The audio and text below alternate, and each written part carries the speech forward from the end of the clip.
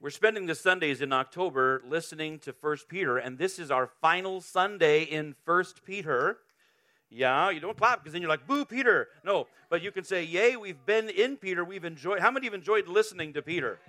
And I know many of you have said, we've enjoyed listening to Peter, and Dav, you've talked a long time each time. There's been a lot of Bible, all right?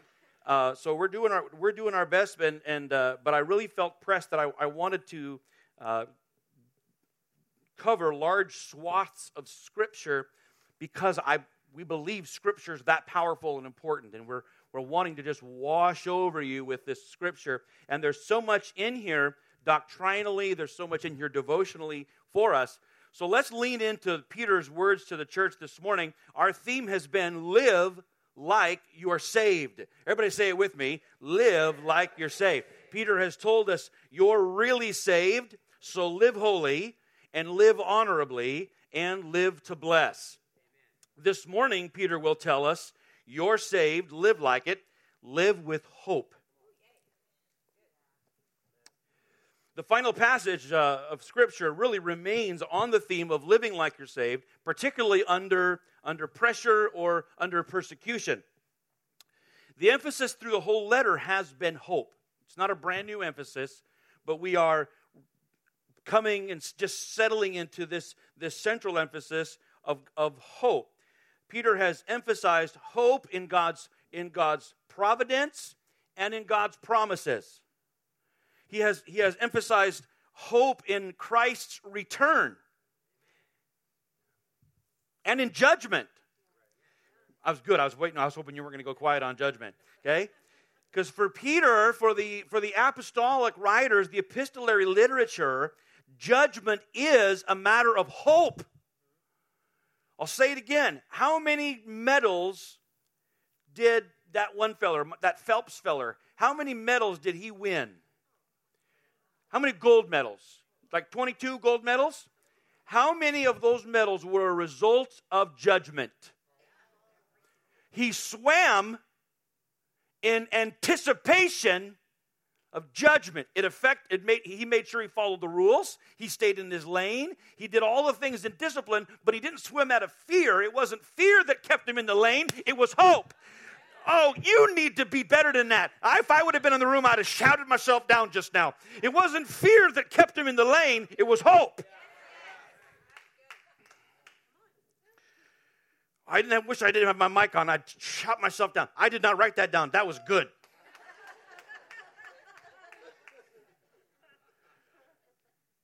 Hope is mitigating and motivating.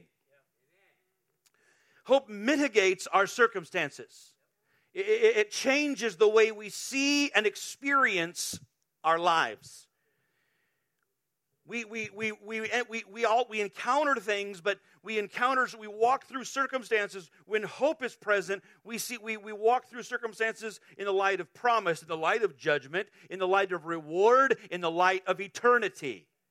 Hope mitigates and hope motivates. Hope changes our behavior. Hope moves us to act now in light of what is to come. Hope is practical, powerful, necessary in those things which are dire and those things which are just sort of drama. One of the things we've emphasized is that if something is true, if something is prescribed for us in the most extreme of circumstances, then that same principle can certainly be applied in lesser circumstances or in easier circumstances. If we are supposed to, in other words, bless when we are being reviled and wildly persecuted, we can also bless when we're just being annoyed. I know, everybody likes the persecution part. But I don't want to bless when I'm annoyed. I want to annoy back. Easy. And now, ergo, the gospel. It changes us. All right? But hope is powerful, and we live by it and depend on it. In the most drastic of circumstances, we lean into hope. And in just the stuff that's sort of just merely dramatic, the stuff that's inconveniences, the stuff that the little foxes that they say ruin everything, they don't have to ruin things if we live with hope.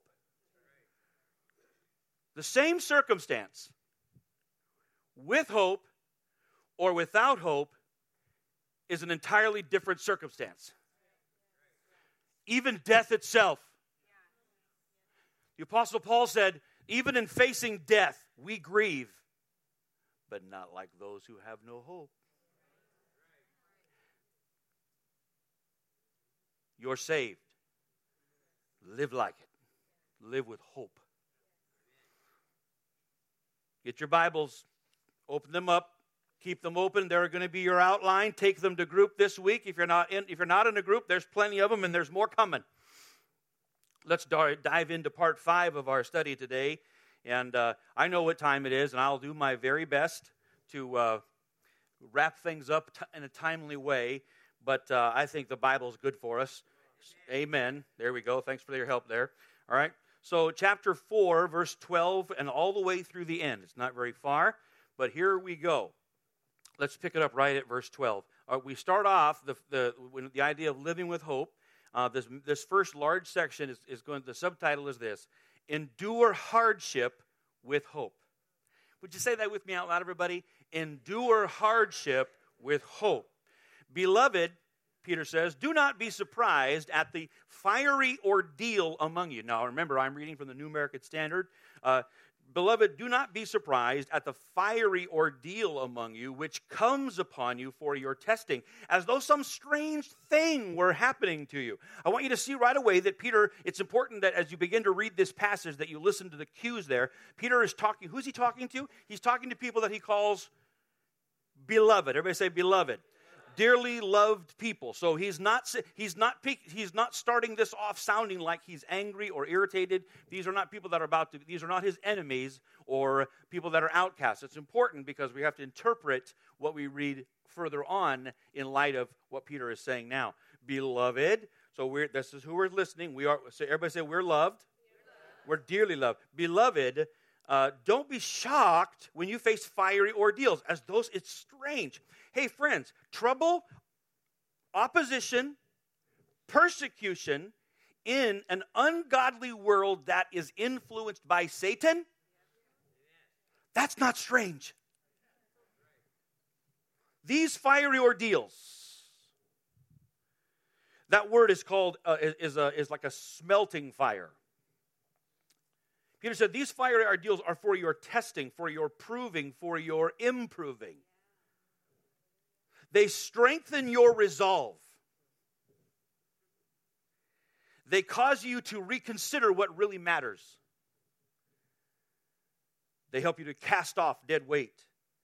They expose flawed thinking and faulty affections in your life. And in this way, they test you, they prove you, they improve you like a smelting fire, bringing out the very best in your life. Gold must be melted in order to be minted. Difficulty and trial and tough times, listen to this, friends.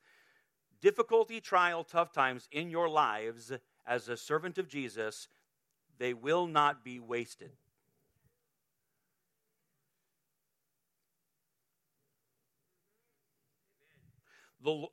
They will not be pointless. They will prove valuable. I'm not saying that they're assigned or invented by heaven. I'm not saying that at all. I'm not saying God is the cause of these things, but I am saying He is the redeemer of them. No experience, regardless of the pain. I could shout my own self, shout louder than everybody in this room. No experience, regardless of the pain. No tear, no matter how salty and sad, none of it will be wasted. Not one. It will be redeemed. It will be restored. It'll be repaid. It'll be rewarded. And this is our hope. And this is how we endure with hope. Verse 13. See, that's good. Just verse 12. But verse 13 says, but to the degree that you share the sufferings of Christ, keep on rejoicing, so that also at the revelation of His glory, you may rejoice with exultation. Peter says, when you experience these things, you share, you partner in the sufferings of Christ. What are the sufferings of Christ? Well, they're not sickness, disease, or lack. No, don't. I understand. Listen, good people will say, well, they got to share the sufferings of Christ. You find it. Open your Bible. You got a big one. Mine's bigger than yours. It's in the opera room there. It's a great big New American Standard, giant print, red leather on the outside. Better Bible than you got. Wink, wink. Okay? You open your Bible. You find it where Jesus suffered with those things. You find it where Jesus suffered with those things, then you got me. But he didn't. The sufferings of Christ isn't disease, it's not sickness, it's not lack. The sufferings of Christ is rejection, accusation, reviling. It is the friction that you live in as a part of this fallen world that rejects its creator, but you have been redeemed. When you experience that kind of suffering, when you participate, when you bear the name of Jesus, Peter says, keep on rejoicing. keep on rejoicing. Keep on rejoicing. This is what's so frustrating. It must be frustrating to be the devil. Shame the devil. It must be frustrating to be the devil when Christians just get happier. Let's get them. Oh no, there they go, happier again. Keep on rejoicing. Peter says, keep on rejoicing so that is a subjunctive clause, Brother Solowasser. So that at the time of the revelation of his glory, you may rejoice with exultation, with great rejoicing. In other words, it sounds like joy is an investment, Ed, in compounding interest. The more I rejoice, the more I will rejoice. I just keep putting joy in there. When I get to the end of it, there's going to be more joy in there than when I put in there to begin with.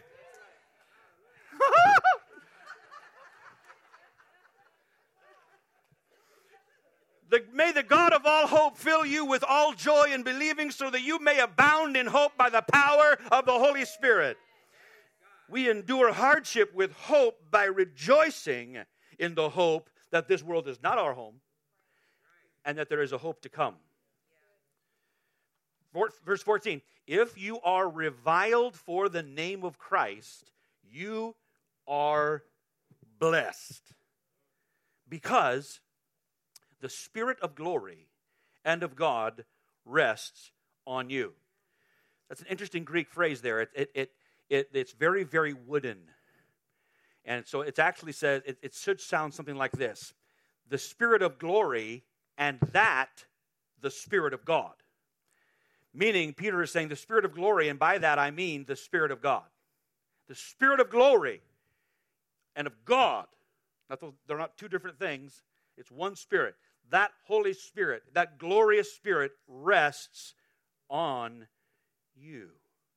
When you are criticized abusively for the name of Christ, know that you are blessed. Know that at that moment, the glorious Spirit of God rests on you. Friends, suffering for Christ is sacred. It causes you to abandon your grip on this world and cling to Christ alone. And when His name is on you, His Spirit rests on you. So when you confess His name, His Spirit rests on you. When you bless and exalt His name, His Spirit rests on you. And when others curse you with His name, His Spirit rests on you. We endure hardship knowing His Spirit rests on us. Verse 15 there, leave it to now. Peter being a good elder, he's been around for a while by now, and he's aware of his own life. You don't wonder why Peter says things like this, because he's like me. He knows. He's made enough error that he knows what not to do. Look at verse 15. Make sure that none of you suffers as a murderer, a thief, an evildoer, or a troublesome meddler. That's the Bible right there. I know you all were like, oh, murder, check. Thief, check. Evildoer, probably check. Troublesome meddler, nuts.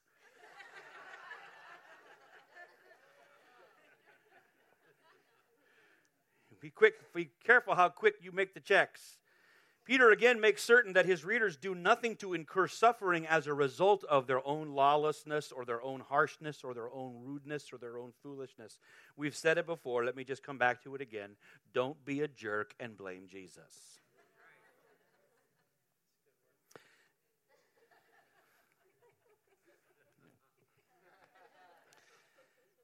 Verse 16, but if anyone suffers as a Christian.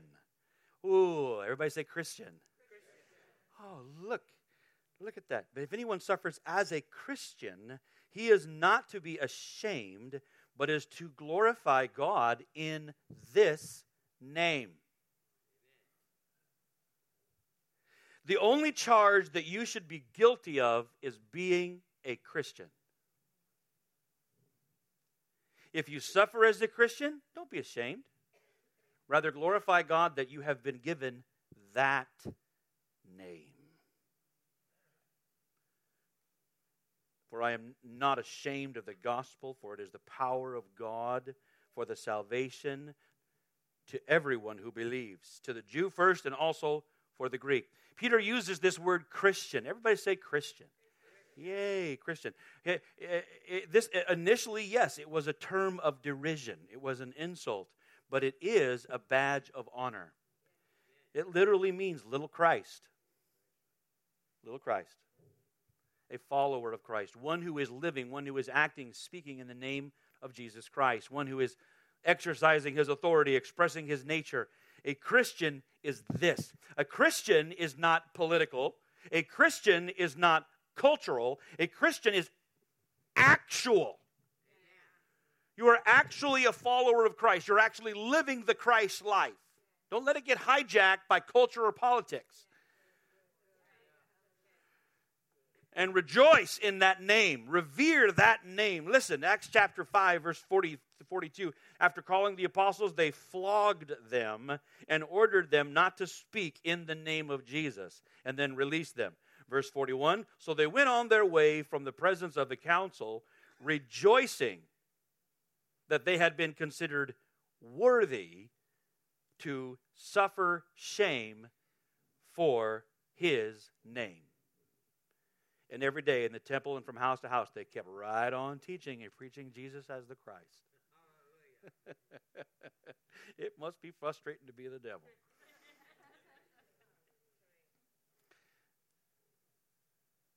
Are you guilty of being a Christian? Amen. What's the evidence? They used to say that to us in youth group. If you put you on trial for being a Christian, would there be enough evidence to convict you? So then we'd all get worried.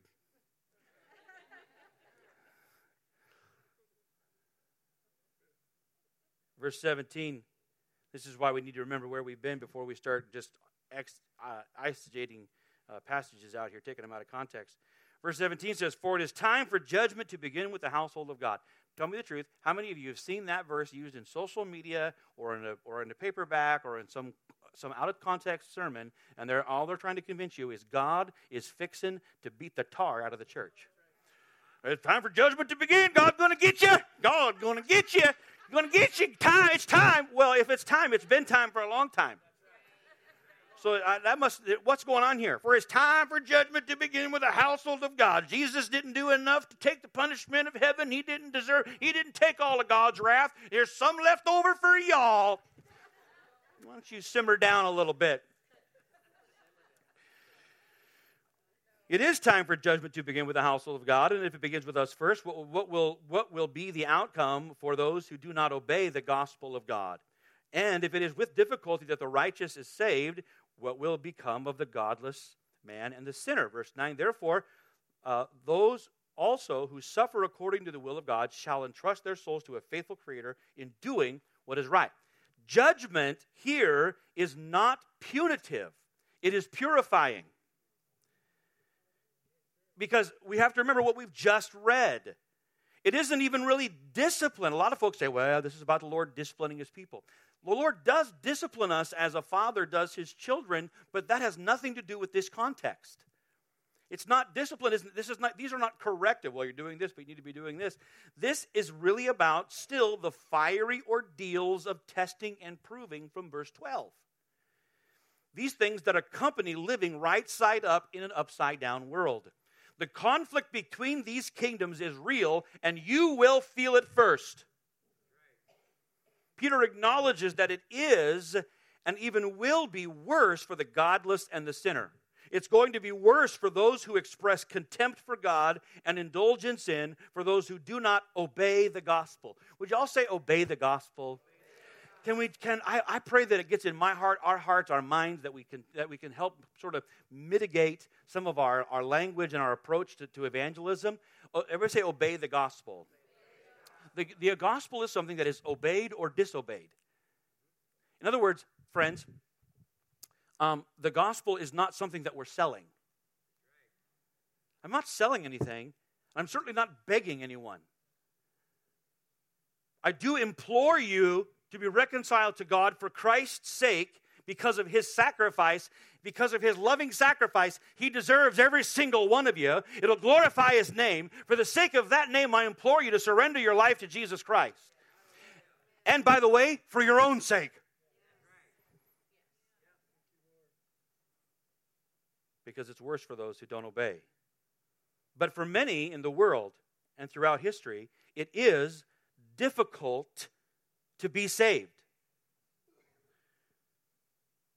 To name Christ, to follow Christ. Not hard to get saved. Jesus did that for you. But it's hard being saved because of hardship, because of persecution, because of this contrary friction life that they live in, which is why that hardship is mitigated by the hope that we have. Peter says we trust our lives to a faithful Creator, and because of our hope, we commit to doing good in the midst of hardship. See, the same hope that mitigates, that pulls the pain and the fear out of this moment, also motivates me that right in the midst of that hardship, not to give up, not to hide, but to do good. To start doing good right in the middle of when nothing else is good. I do good out of hope. Wow. Romans chapter 12, verses 19 through 21 says, never take your own revenge, beloved, but leave room for the wrath of God. That's still in the Bible. Leave room for the wrath of God, for it is written, vengeance is mine, I will repay. He'll take care of it. Verse 20, but if your enemy is hungry, feed him. And if he is thirsty, give him a drink. For in so doing, you will heap burning coals on his head. Do not be overcome by evil, but overcome evil with good. This is how people that are possessed by hope act. We endure hardship with joy by rejoicing in the hope that we have yet to come, by knowing that his Spirit rests upon us, and by trusting God and doing good. Pick it up at chapter 5. Okay, now that's a chapter in your Bible, but Peter's still talking, because here we have therefore. Everybody say therefore. That's why we haven't stopped, because the therefore is going to take us right in. Therefore, so he is not changing the subject. He's still talking about hope. Therefore, lead with hope. Everybody say lead with hope. Therefore, Peter says, I exhort the elders among you as your fellow elder and witness of the sufferings of Christ, and as a partaker also of the glory that is to be revealed, shepherd the flock of God among you, exercising oversight, not under compulsion, but voluntarily, according to the will of God, not for sordid gain, but with eagerness, nor yet as lording it over those allotted to your charge, but proving to be examples to the flock. All of us are the flock. We the flock. That's us. Peter says, therefore, because of our hope, lead in the light of that hope. Those who lead, those elders, should do so with our hope in mind. This looks like exercising oversight with eagerness. Everybody say eagerness. Eagerness. Peter uses the word elder, pastor, or shepherd, which is the same word. Elder, pastor, and overseer interchangeably. These are all the same role in the New Testament. That role means someone who primarily is teaching the people of God from the Scriptures, guarding against false doctrine. That really is an historic responsibility of a teaching elder, to guard against false doctrine and error, and to correct or challenge people when they are living contrary to the gospel of Jesus Christ. And protecting, like a good shepherd would against sheep and wolves, protecting against evil and demonic assaults. 1 Timothy chapter 5, verse 7, speaking of elders, Paul says, the elders who rule well are to be considered worthy of double honor, especially those who work hard at preaching and teaching. 2 Timothy 4:2, preach the word, be ready in season and out of season, reprove, rebuke, exhort with great patience and instruction. This role is clarified for us by Peter with hope. This is a hope-driven role. We do everything we can because of the hope in front of us. We're leading for this hope. We're helping people to live toward that hope. Now, one thing that these verses do, this verse in particular, it helps to challenge the idea that somehow a religious leader is a celebrity. As much as we joke around about stuff, and we joke around about we have 12 followers on YouTube. I mean, whew. But as much as we joke around about that, this is not leadership in the church is not about being a celebrity. It certainly isn't about being a CEO, but it's also not about being a nanny. Okay, if you want me or my team to do something, I will do something for you as a Christian, but not just because my name says pastor something. All right, I do things as I'm a Christian. I like doing things as a believer. But my role as pastor primarily is a role to give myself to prayer and the Word of God, to teach well, to guard against all those things. Okay, so these are things that are laid out for us in the Scripture. But also, it helps us understand that those who serve are to be motivated by hope. And that this must not look like this is why the Browns would drive from Salem to Vancouver for nada. Because they're not driven, they're not doing so out of compulsion, out of greed, out of a lust for dominance, but what they do springs from hope. And when the chief shepherd appears, you will receive an unfading crown of glory. This is hope. We lead for Jesus. We model Christ. We point to Christ. We prod others to live for Christ. We lead for Jesus, anticipating Jesus. Peter says, lead with hope. Then he says, be humble in hope. Verses 5 through 7. Be humble in hope. Everybody say it out loud with me, please. Be humble in hope. Verse 5. You younger men, likewise, be subject to your elders. I just love how Peter never thought he'd be writing to an American.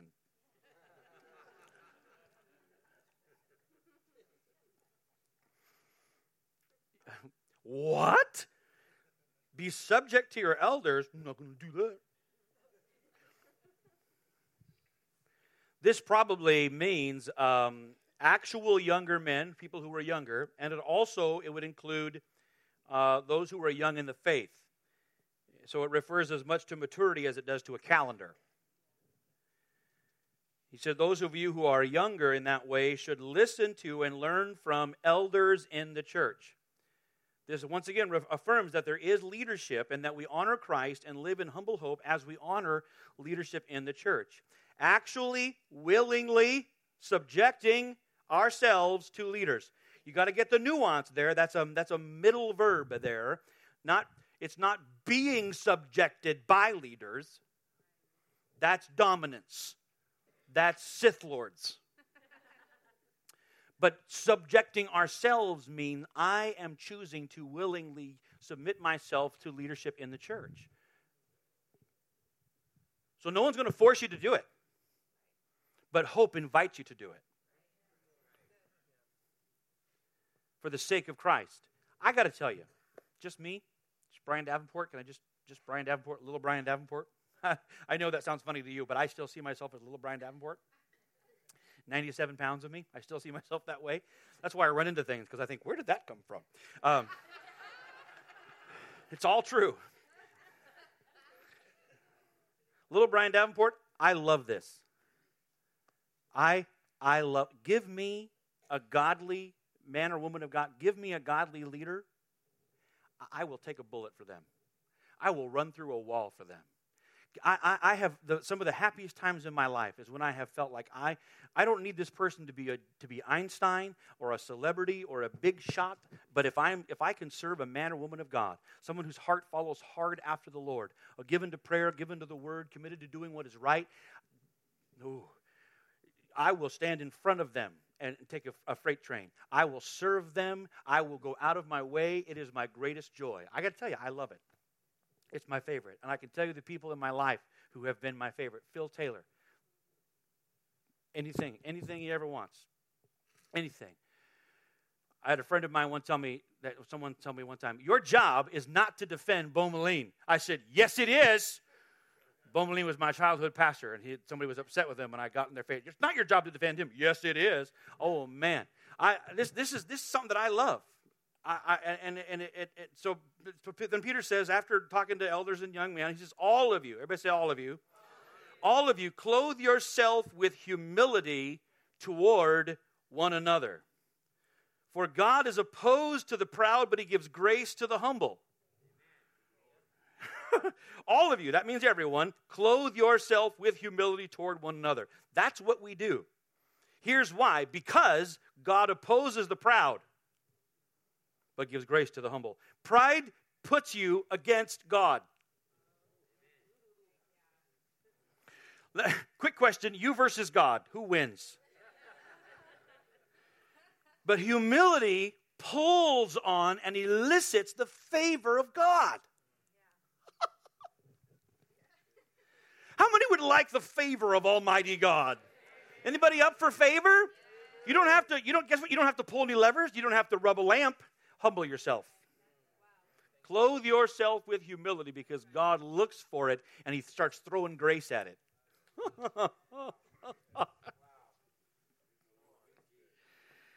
Clothe yourself with humility. What does that mean to be clothed with humility? Does that mean I wrap myself in sackcloth or some sort of potato sack and put ashes on my head, start wearing dirty clothes and say, woe is me?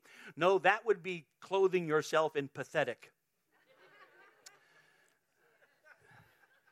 No, there's no scriptural imperative for clothing yourself in pathetic.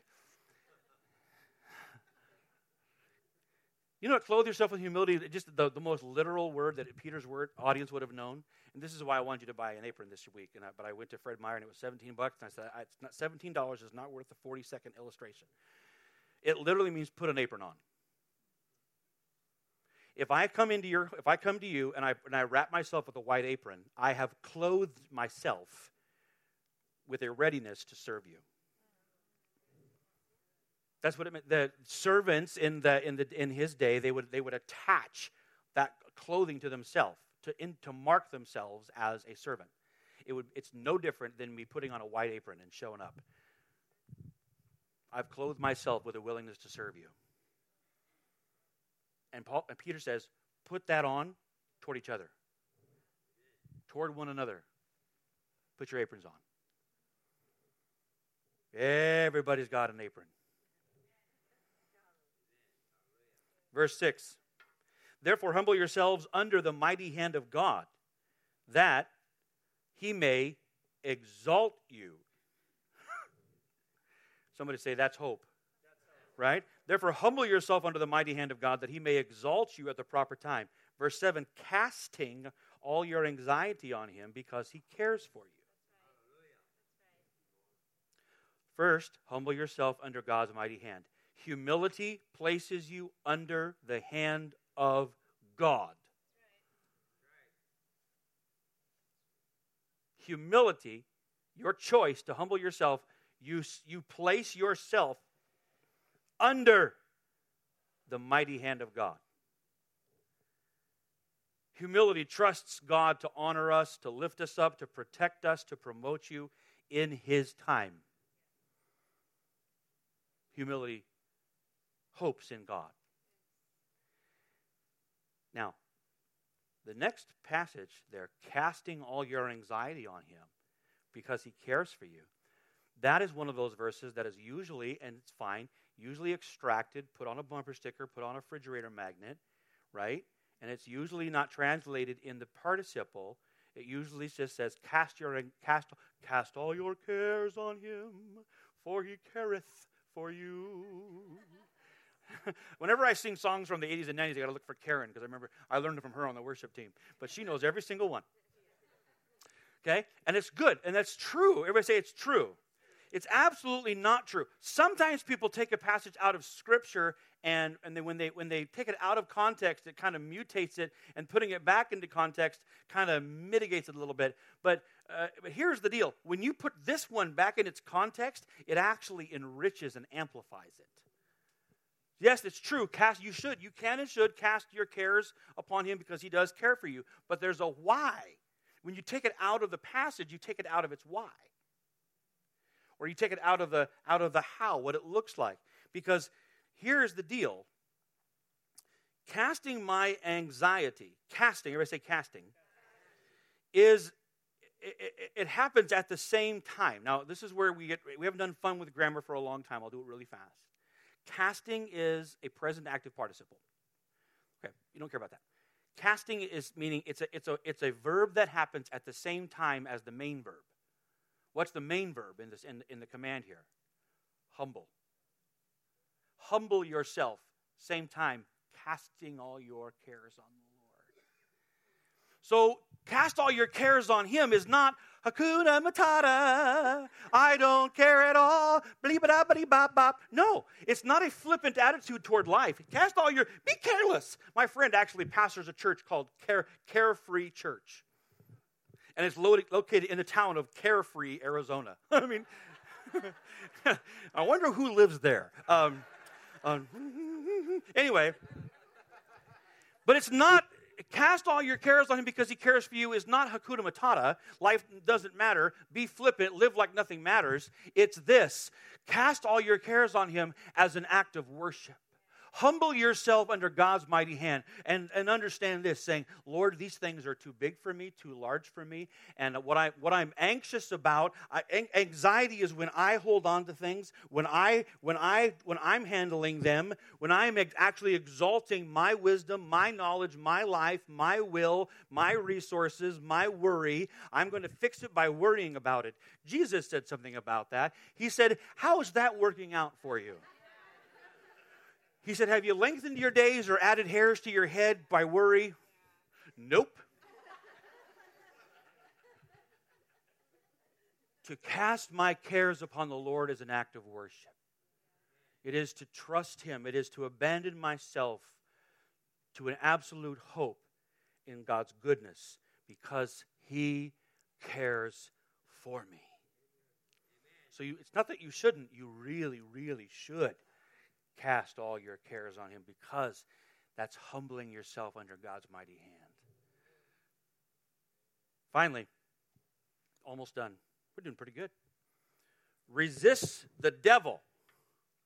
Oh, really? Here I am, Heritage Church. I actually said it out loud. Nobody shouted nothing. Resist the devil. Resist the devil in hope. Out of hope.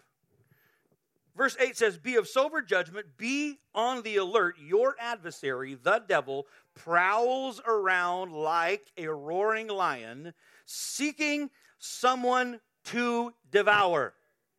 Hey, friends, the devil ain't playing. This is a fact. There is a devil. He is your adversary. He seeks for an opportunity to devour you. He does so through deception. He will seek to deceive you. He will seek to discourage you. He will seek to distract you in order to devour you. The enemy doesn't devour you in one bite. Never just one bite. Listen. He has an agenda, and it's you. But hope does not hide from this fact.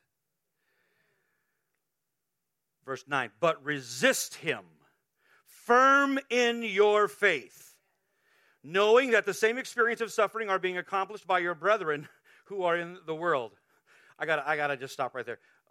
The same experiences are being accomplished. This is the way the New American Standard words it because of the language. They're trying to be as accurate as possible. But it actually makes it sound like people are overcoming something. The same experiences, people are being accomplished. People are overcoming stuff all around the world. I'll just talk to Jay. People are what you're walking through and facing, people are facing and overcoming all around the world. You are not alone. Resist the devil.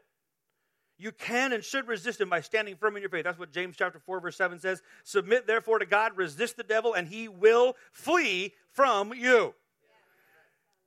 Flee, like as in, I don't want to get silly, but as in yipe, yipe, yipe. You don't have to yell at the devil, shout. He's not intimidated by your volume. He's very intimidated by your faith.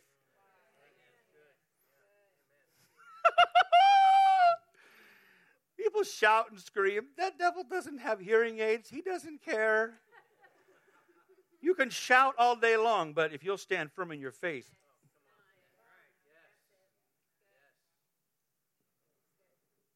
knowing that what you face is common, that people just like you are overcoming the same things all around the world.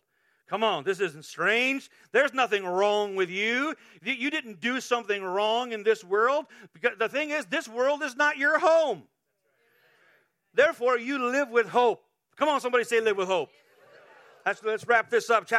Verses 10 through 14, Peter says, after you have suffered for a little while, no matter what it is, no matter what you're walking through, no matter what it looks like, it's just a little while.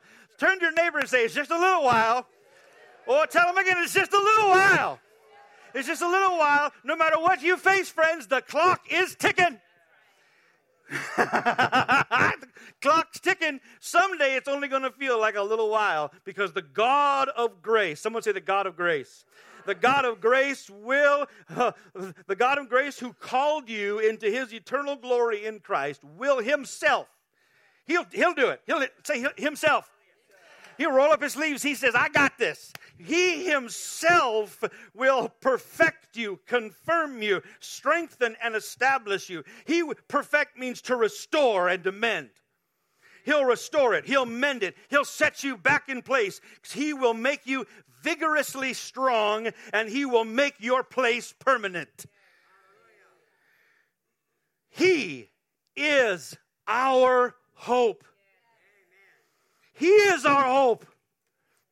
Yeah, he is our hope. To him be dominion forever and ever. Amen. Peter closes simply by saying, through Silvanus, through his silence, our faithful brother, for so I regard him, I have written to you briefly, right? I have written to you briefly, exhorting and testifying that this is the true grace of God. Stand firm in it. Friends, what we have heard these weeks, this is the grace of God. Stand firm in it. Peter writes to encourage and assure his readers that the grace of God is with them and the grace of God is with you no matter what. You are really saved.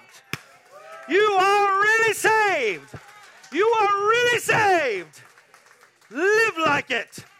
Let's stand together and give the Lord praise. Come on, let me hear what our people full of hope sound like. Can we give the Lord praise? Come on, give the Lord praise. Put your hands together, lift your voices.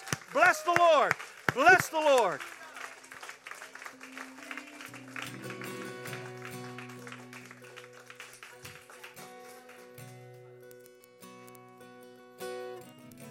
Well, I just heard something. Right in the midst of this hope. Listen, the Holy Spirit is present right with you right now. Some of you right now, don't tune out. Lunch will wait. Whatever you need to do next will wait just a moment. Some of you are carrying anxieties. You are carrying an anxiety that is not yours. Peter says, cast your anxieties on him, for he cares. He careth. That TH means he's doing it right now. He is actively caring for you. Right now, if anxiety is troubling, burdening, weighing upon you today, you've got anxiety, some of you can almost feel it like a weight or a brick right about here. Some of you, you're carrying it between your shoulder blades. You can almost feel that. Come on, right now, if you got anxiety in your life, we're going to roll it onto the Lord. We're going to bring it to the hand of God right now. Come from where you are. Come stand right here at this platform. Come on, move, quick, right now. Someone, stand right here in front of me. You're carrying anxiety. We're gonna just submit ourselves to the hand of God right now. Come on, don't hesitate. Don't hesitate. That's right. Come stand right across the single file line, right across here. And I want you to hold your anxiety right here in your hands and lift it before the Lord, just like this. Good. Are you praying for or praying? Okay. If you're receiving prayer, make sure to stand right in front. Put your hands out right here. Some of you right now, you sense, especially my intercessors, my prayer leaders, my staff, Office Church Board, others, you sense right now a special unction from the Holy Spirit to help you pray. I want you to come and help me right now. Need some prayer workers. Come right now. Come on, you feel it? Come right. You can come behind them or in front of them, that they need to know that you're there. Okay? Some of you don't feel a thing, but you feel me nagging you right now to move. You see me staring at you to move. Thank you. I'm still staring at you, and you're not moving. Thank you, Becky. Good. Put your hands on somebody. Thank you, Ray. Good job. Good job. Right here. Thank you. Find somebody.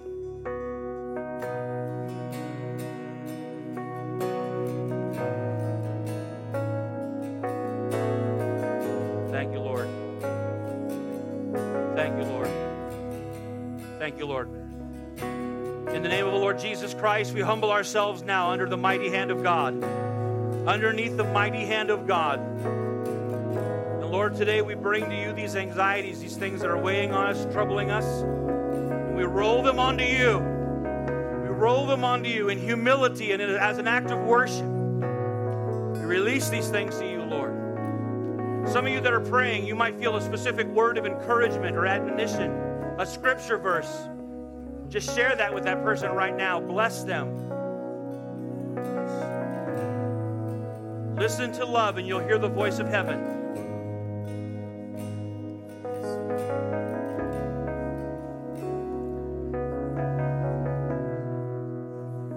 My hope is in you. Friends, everybody, I'm going to pray over you now, but we're going to let folks continue to pray here. The worship team is just going to lead us here in this song. My hope is in you. You're welcome to stay in God's presence and just hover. You're also, if you need to go, you need to find your children and get on with your day, you certainly may. Let me pray a prayer over you now. Now in the name of the Lord Jesus Christ, I bless you in His name. May the Holy Spirit Himself rest upon you. The Spirit of glory and power, the Spirit of wisdom and revelation, the Spirit of knowledge and the fear of the Lord, the Spirit of counsel and might. May the Spirit of God Himself rest upon you this day. May you go from here being an ever-increasing expression of Christ to your world. May you go with an increasing awareness of Christ's abiding presence in your life. When whatever you do, whether in word or deed, do it all in the name of the Lord Jesus. I bless you in Jesus' name.